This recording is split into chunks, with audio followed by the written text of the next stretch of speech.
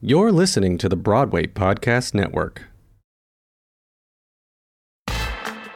You're listening to Stage Door Podcast, the podcast celebrating theatre and creativity from onstage mishaps to career-defining moments. Hosted by thespians myself, Tori, and co-host Eliza. Fortnightly, we will bring you industry professional guests, deep dives, and more. Hello everyone, and welcome back to Stage Door Podcast. Welcome to our first deep dive of 2023. And since I can't do it alone, here with me today is our own Mr. Cellophane, Gareth Isaac. Hello, Eliza. Lovely to see you on this Sunday morning, this cruel, cruel time at which we are recording. It's the only time either of us could manage. It's quite frankly criminal. Talk about tour life. And Oh, honestly, like I'm touring, you're studying, there's an hour time difference, but we're making it work. It'll be all right. We are making it work. How are you doing, bud? I'm doing really well. I think it's been a bit of a crazy week here at the podcast. I'm Yeah. actually by myself today, just because our beautiful Tori is going through a couple of personal things right now, so isn't able to join us this week. But as soon as they are ready and ripe to go again, they will be back on the podcast. But very glad that I was able to grab you for this deep dive on Chicago. I know, right? We're going to do very fun things with this little show. Before we get started, I would like to acknowledge that I am on Tabal land. And I am on the land of the Wiradjuri people, the traditional custodians of Melbourne, the land on which we work, live, and record. And we recognise sovereignty was never ceded. This always was and always will be Aboriginal land. Well, today, of course, we are doing a beautiful deep dive on Chicago. But I guess I should ask, how is tour life going? Oh, tour life is great, mate. Like, Yeah? we're playing at Her Majesty's at the moment. We've been there a little over 2 months now. We're playing straight through to the end of June.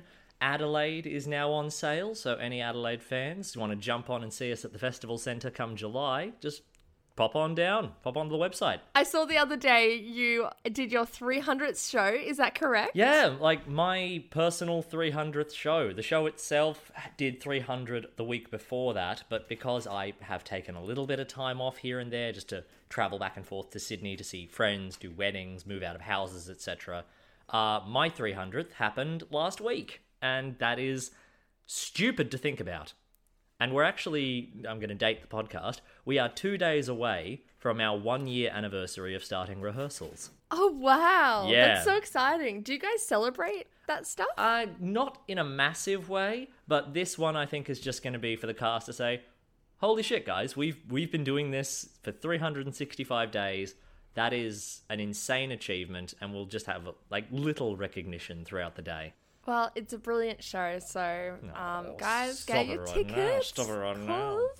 You're going to see Okay. our very Gareth in it. It's very exciting. It's mostly falling over, but I do it artfully. Yeah, I mean, it's incredible, right? Thank you. Right, now that we're done with all that jazz, see what I did there? Let's kick off 2023 right with a visit to the Roaring Twenties as we deep dive into the seminal masterpiece musical that is Chicago. Based on the 1926 play of the same name by Maureen Dallas Watkins, Chicago tells the story of chorus girl Roxy Hart, the prettiest woman ever charged with murder in Chicago, who experiences the fleeting highs and crushing lows of stardom and infamy through the lens of her sensationalized murder trial. After reading the play in 1960, Gwen Vernon approached her husband, Bob Fosse, about the prospects of turning the piece into a full-blown musical. Fosse would approach Watkins several years during her life and only successfully obtained the rights in 1969 after Watkins passed away. Fosse approached collaborators Fred Ebb and John Kander to write the score and assist with the book, while Fosse handled direction and choreography, and Vernon took up the role of the merry murderess herself, Roxy Hart. The show opened on Broadway in 1975 at the 46th Street Theatre, now the Richard Rogers Theatre, home of Hamilton, and ran for 936 performances before closing in 1977. The West End premiere soon followed in 79, but Chicago is perhaps most famous for being revived in 1996 as part of the Encores series, before transferring to Broadway, and has been playing ever since. It's become the longest running Broadway revival, the longest running American musical on Broadway, and the second longest running Broadway show of all time after My Sweet Child, Phantom of the Opera. You do love a bit of Phantom. No, who knew? While the original production was not successful in the awards department, only picking up a Drama Desk Award for Outstanding Lighting Design, the revival was nominated for a total of 8 Tony Awards and won 6 of them, making it the most awarded Broadway revival of its time, until the revival of South Pacific in 2008. The show was also adapted into a blockbuster movie musical in 2002, which went on to win the Academy Award for Best Picture. Today, Chicago is a staple of the Broadway scene and is bringing the house down at the Ambassador Theatre in New York. I should preface this deep dive with a fact about me. I have never seen Chicago. Like, never, never, never? Never, never, never, never, never. I've seen enough clips of the film. I've seen, like, a bit of bootlegs here and there of some of the more recent productions with new cast changes, but I've never sat down and watched the show. Because, here's the thing.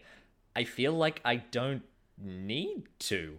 Because I've been exposed to musical theatre for so long, having done the degree, having now worked professionally, I know the story and songs of Chicago by osmosis. It's become that iconic. Like, everyone knows the story. Everyone knows They Both Reached for the Gun. Everyone knows Mr. Cellophane. Everyone knows I Can't Do It Alone, The Hot Honey Rag. Like, it's a ubiquitous Broadway show. So I've never taken the time to actually seek it out and watch it. And I don't know if that's a detriment. No, I mean, I think you are right to a certain degree, because I think the show, you don't need too much more context than that. There's a couple of really nice little moments you get throughout the thing, you know, Hanyak, when Hanyak unfortunately gets hung for... Whoa. Spoilers for 1977. Sorry, spoilers for Not this show. guilty. Gets hung. That's like a really nice moment of the stage musical and also the movie too. It's one of those shows that the music has transcended past just musical theatre into like even pop culture, and you know, you'll find so many different shows doing different versions of the Cell Block Tango and you know, parodying different parts of the show. So it kind of like, how many like high school recitals have you seen opening with All That Jazz? Oh, so many. Mm-hmm. I've probably been a part of a few. But yeah, I mean, I've watched I've got to say, I was a big fan of the movie musical, and that's how I fell in love with Chicago to begin with. It seemed to be a real gateway for a lot of people. Like, musicals in general, movie musicals had fallen off in popularity in the 2000s, but Chicago acted as a real gateway for people to dive back into it. So after that, we had like productions like La La Land in the mid-2010s. Like, it was ultimately just a huge boost for the idea of, oh, we can sing and dance on camera again, and it's actually doable. Admittedly, though, the film did change a fair few things from the stage musical, in sense of certain songs were cut because they only happened in Roxy's mind. Yeah. No, that was something that I noticed, because there was a couple of songs. I don't know. Is Class in the musical? Is it in the movie musical? Class is not in the movie musical, but it was recorded fully with the original cut lyrics. See, I'm surprised that one didn't make the cut, to be honest. It's an interesting one, and I'm kind of annoyed it didn't, because Class is probably one of my favorite songs from the movie, the musical rather. I'm falling over my words. It's Sunday morning. I'm allowed. It's okay. It's 8:30 here. It is, you know? exactly. But yeah, Class originally contained a slur for the female genitalia that Bob Fosse was like, hey, can we not? That's bad. And then that lyric was added back in for the movie version of the song, and then the entire song got cut. It's so sad. I love that song. I mean, that's probably one of the things that I think stands out with Chicago for its time, because I think it was really innovative for when it was written. The music itself is really different compared to everything that was being created around the same time. And not only that, you have Bob Fosse's incredible dancing. Exactly. Which was actually really interesting watching, because I watched the musical last night, and like the stage musical. I might have taken in a slime tutorial. I'm sorry, you found a slime tutorial without my assistance for a change? I know. Oh my god! Go me. Come on, the little bird's taken wing. I have. Piracy queen here. Yo ho ho, motherfucker. So I watched that, and it was really interesting because I was like, oh, there's no set. And I mean, I kind of knew that, but there's really no extra set, no extra costumes. Yeah. Really used throughout the show, and it's all reliant on Bob Fosse's choreography to really create shape and interest, and obviously the lighting plot as well, which will do that. But it's really interesting because you don't have color in there. You don't have, like, you know, in the movie you've got these bright colors. You're seeing the 20s. You're seeing, you know, the styles and so much more than what you do at the stage musical. And it's so interesting because I don't know which one I like more. Yeah, exactly. Well, let's look at it this way. Film versus live theatre. I think 2001 is perfectly encapsulated in that film. Like, you get their vision of what the 1920s vaudeville scene was. And that's great. I think, from what I have seen of Chicago, the stage musical is this perfect little encapsulation of what vaudeville actually is. Like you said earlier, in the 70s, when this was written and produced, the music was so different because it was harkening back to an earlier style with modern sensibility. So the set itself, very bare, very basic, but that's because vaudeville is ultimately, for those who don't know, a series of variety acts. So you could go from fire juggling 1 second to operatic descants the next, when the next performer comes on. Which is exactly what it does, because there's the entire operatic song that threw me.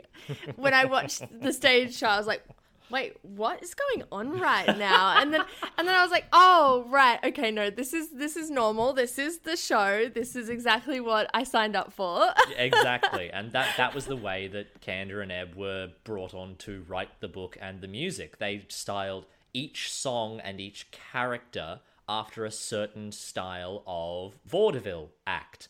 So all these variety performers, like Both Reached for the Gun is ventriloquism, Mr. Cellophane is mime. It's just a lot of silly referential stuff, which leads into a further analysis of, hey, we're glamorizing the criminal lifestyle.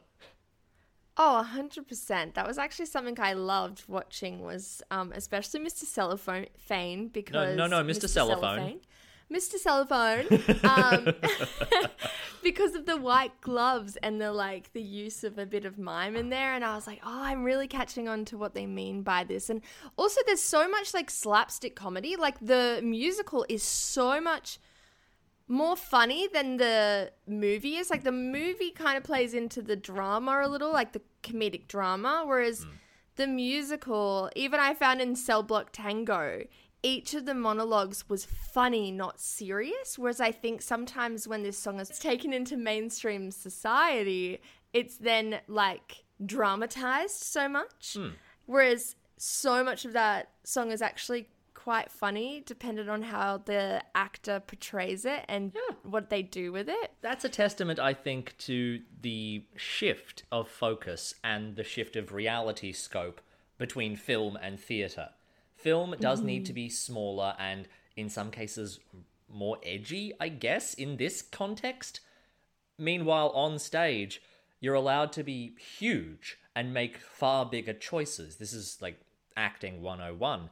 So to be able to just go completely ham with the fact that you killed your husband over the fact he kept popping gum. Exactly. That's hilarious. Sometimes there's the perception of what something is and then the reality of what it is. And I was like, oh my God, that's so funny. I never saw it like that. And that was a really context is king, baby. Yeah, context is key. It really is. And I mean, I guess in terms of this musical, it was actually written based on real murder trials that happen, which is... It was.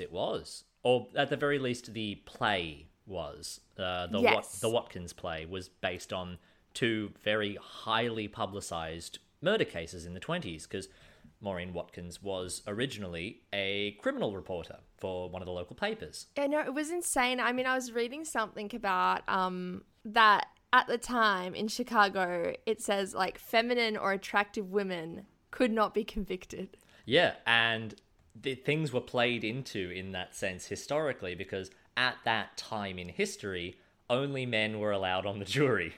Makes so much sense. Yeah, I mean, ultimately, like, make the patriarchy work for you. I girl. know, that's the thing that I like. I love we that. love a murder slay queen I boss. know, and I think that's the most like horrific thing about the show is that like all these women have murdered these people, but none of them have any consequences. It's more how famous can I get afterwards so that I can pursue what I want to do in my life. Whereas when obviously Hanyak dies, that's when they're all like, oh shit, oh, I could actually, because it's the first ever woman hung. Yeah. It's then, oh God, no, there is repercussions to my actions. But at the same time, there really isn't. They play it on thick, change the storylines, and yeah, they can get away with a lot. They can get away with murder, dare I say. Ooh. Yeah, that is one of the fascinating things about Chicago as a piece. When it first premiered in the 70s, the concept of glamorizing criminality didn't really hit as hard as it did when it was revived. And this is a theory, this is a working theory of sociology and psychology. I think it hit harder when it came back in the 90s because of the 24-hour news cycle. Yeah. At that point, people were getting up-to-date information on literally every criminal case that existed. And one of the biggest ones at the time was O.J. Simpson. I didn't even think about that. Yeah, well, think about it. This was a time period where there was a live police chase of O.J. driving down the highway pursued by multiple police cars after being indicted for murder. And all he had in the back of his car was his passport and like a go bag. Yeah. And still got away with murder. I mean, it kind of is reflective. I find this is why the musical is still relevant today, is because, you know, what are you willing to do for the price of fame? And like, and not only like, obviously with the OJ case being so sensationalized, and it's like, you know, whose side are you on? Is this a good person? Is it not? And because it's so much in the news, it was like the 20s when news went around every single day. Everyone read the newspaper. Whereas there was obviously a period between there where, you know, young people weren't really reading the newspaper. They were reading magazines. So bringing TV into it, I mean, I don't know. That would be kind of a cool thing to see. I don't know if you could do like a modernized version of Chicago, but that would actually still be relevant, I feel like. Well, I mean, a lot of musicals have done that with implications of social media. Like Dear Evan Hansen has a bit of that. Muriel's Wedding, to an extent, has a bit of social media in it.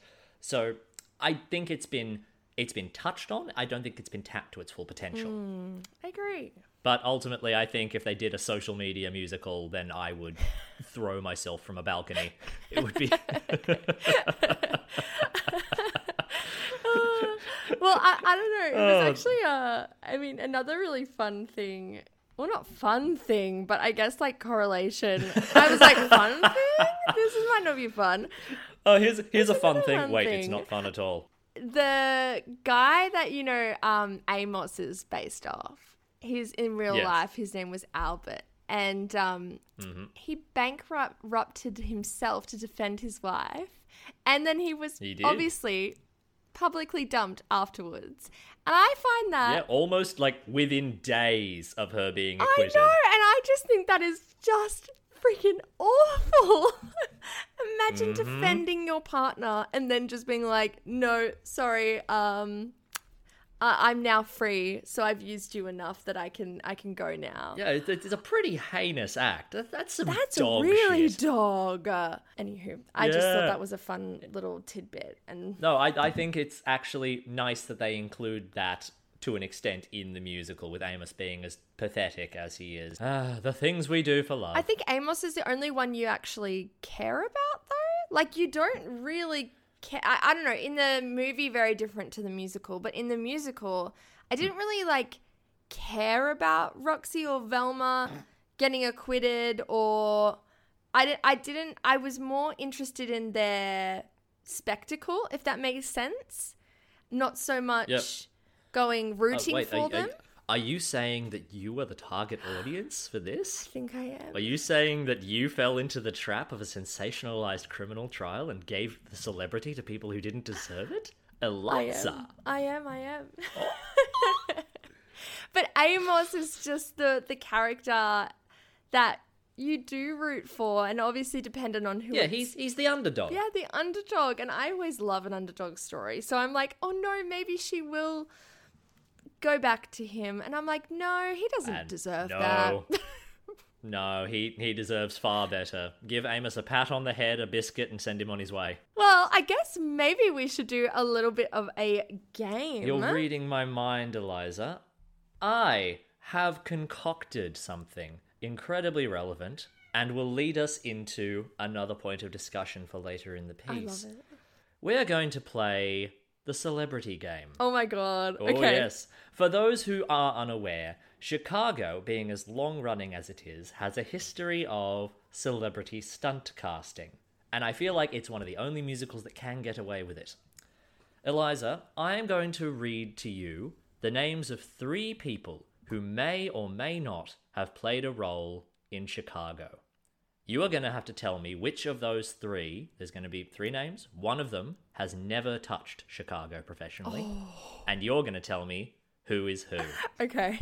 All right, Eliza, are you ready for the celebrity game? I am ready for the celebrity game. Excellent.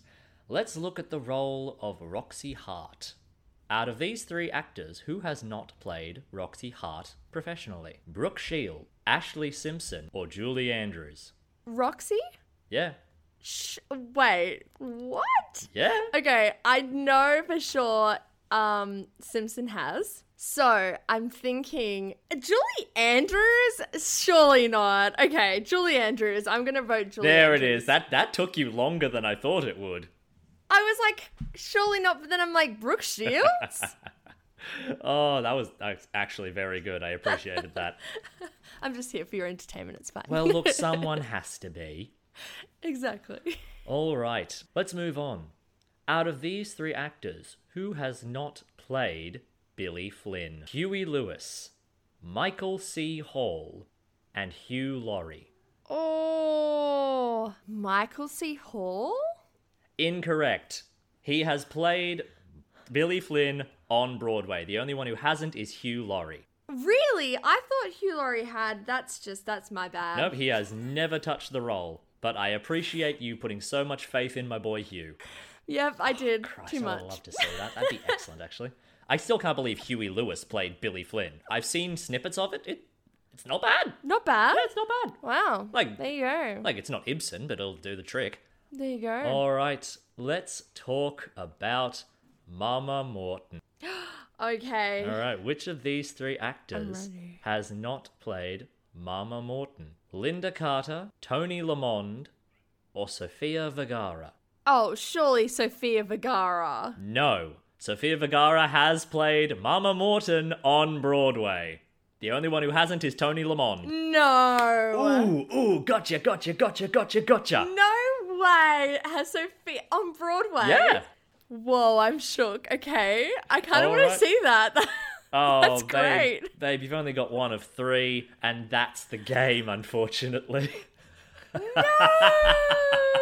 I tried so hard. And got so far, but in the end... tricked. Oh, you shouldn't trust me to do the games. Like, I know. hoist by your own What was I petard. thinking? It's actually crazy how many famous people have done this show. Oh yeah, it's really ridiculous. Like, just looking at the wiki list alone, we're looking at Billy Ray Cyrus has played Billy Flynn. We've had Peter Davidson play Amos Hart on the West End. Peter Davidson, of course, being the 5th actor to play Doctor Who. Joel Grey originating the role, John Barrowman as Billy Flynn. Like, it's ridiculous the amount of people who've played these characters. But I feel like Chicago is the only show that could get away with this. I know. I mean, not only that, you've got Usher. Like, Usher. come on now. Yeah, Tay Diggs. Literally. And my favourite is right now they've got Jinx Monsoon as Mama Morton. Obviously, if you don't know. Can we talk about... Yes, like an amazing drag queen. Yeah. And got their it start is- on RuPaul's Drag Race, played through a few seasons on that, did some All-Stars, and is just this incredibly funny, brilliant, talented performer. And it's so thrilling to see them on Broadway, because every time I would watch them on RuPaul's, I would go, I think Jinx needs to be like having their own show, like their own stage show. And I watched a little bootleg on TikTok of Jinx's Mama Morton, and I found it sensational. It was so good. It was everything I wanted it to be and more. And I just thought it was such a clever casting choice. That one I really rate. Yeah, well, I might be misquoting, so correct if I'm wrong. Jinx has gone on record and said, the first time I thought, oh, I can dress up as a woman, was when they saw Chicago. And so this is a beautiful full circle moment for them to be able to now be on the Broadway stage in the show that inspired them. Oh, that's so beautiful. Yeah, it's really fucking lovely, and it makes me so happy. Follow your dreams, kids. You can do whatever the hell you want. I know, and they seem so lovely at stage door, taking time to just like sign everyone's playbills and really take time to say thank you to everyone. And I just I really appreciate that, because these are the people that got Jinx there, and it was just, I think it's such a beautiful moment to see. Also, not only that, but see a drag queen in this role. It's the first ever time. But on that note, I do question, there is some, obviously Pamela Anderson did it recently, and it actually everyone was saying that she was brilliant in the role, which would have been really interesting to see. I saw a bit of footage of Pam, and she was really good. See, and that's really interesting to me, because watching the show, I did have a moment of, oh my God, all of these famous people have played these roles, but some of parts of this show are quite intrinsically dance heavy and very technical dance,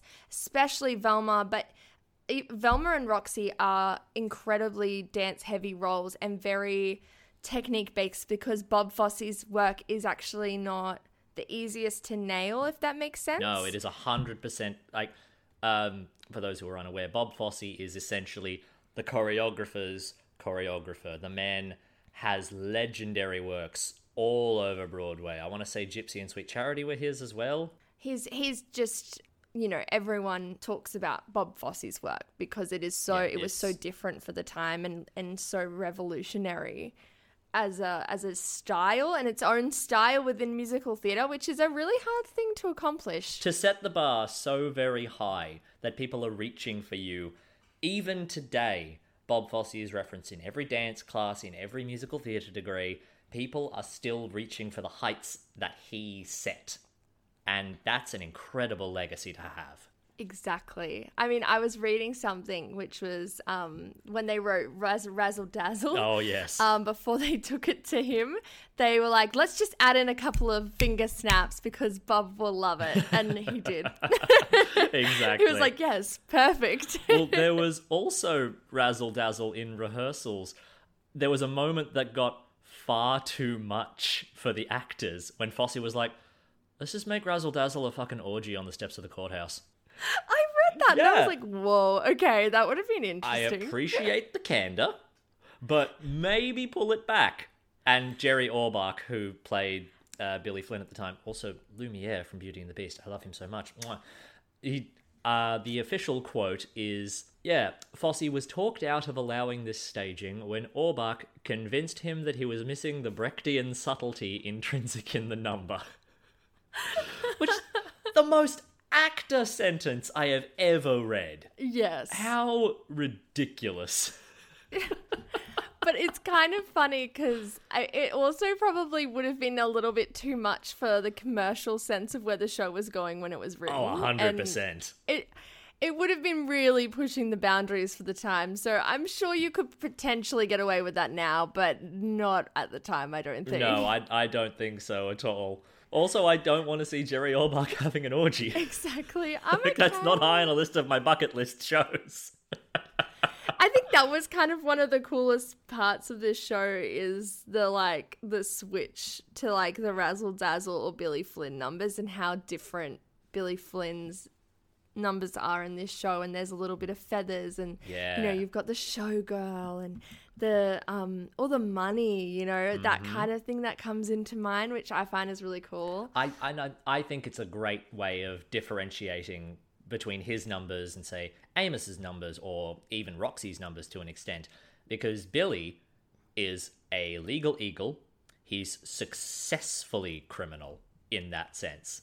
And I believe he's one of the best at it.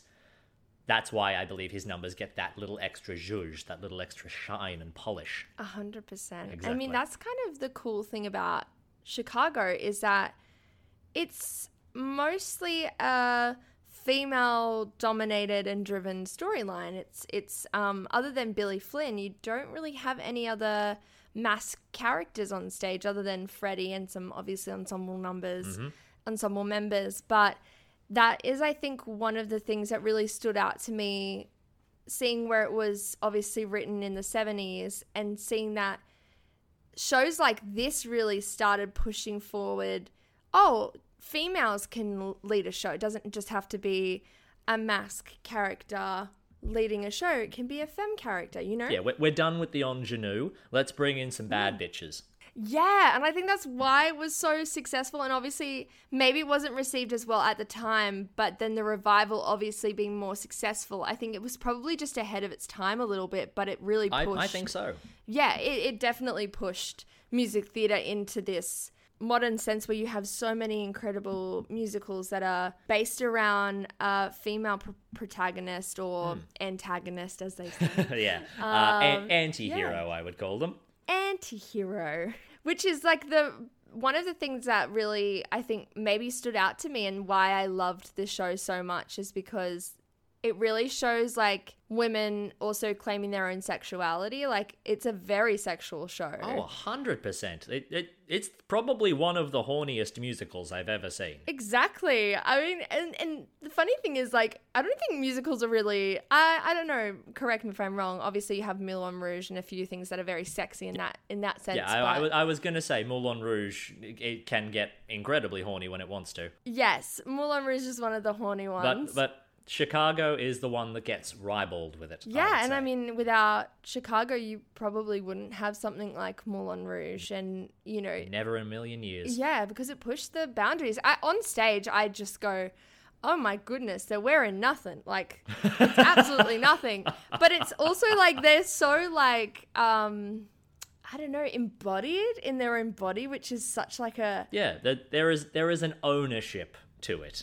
No matter what production you see, no matter what clips I've seen. Yes. It's not like I'm being objectified. Yeah, it's not an objectification. It's just cool. This is where I am. This is what I am wearing. You're going to have to deal with it as I tell my story. Exactly. Yeah, like if I'm going to be in the public eye, I might as well look hotter. Exactly. Yep. I mean, do you have a favourite song from the show? I have to ask. I mean, call me a sucker for a typecast, but I love Mr. Cellophane. Like, it's in my rep book. It's one of my favourite songs to just belt out. Like, that top note at the end is just nice and feels good. That is entirely based on my experience, though.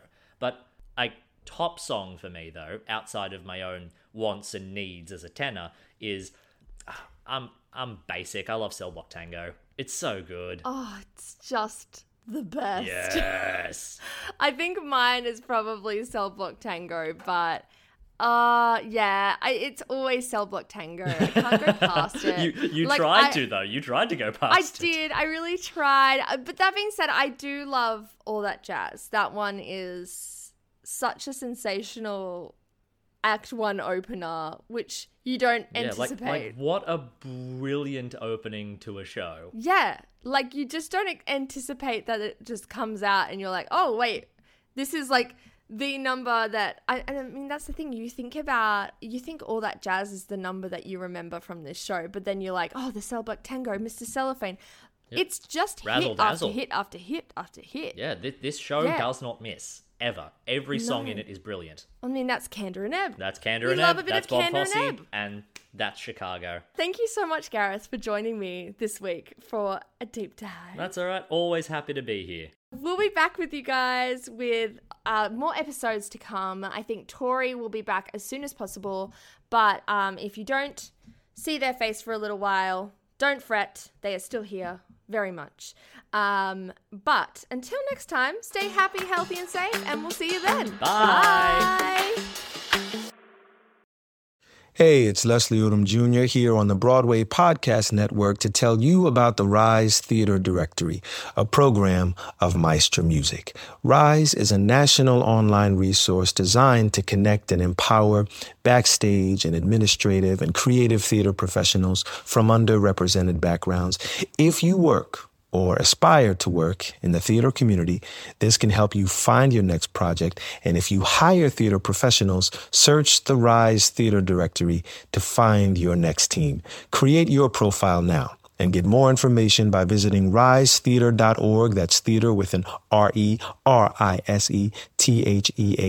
RERISETHEATRE.org, because only together we rise.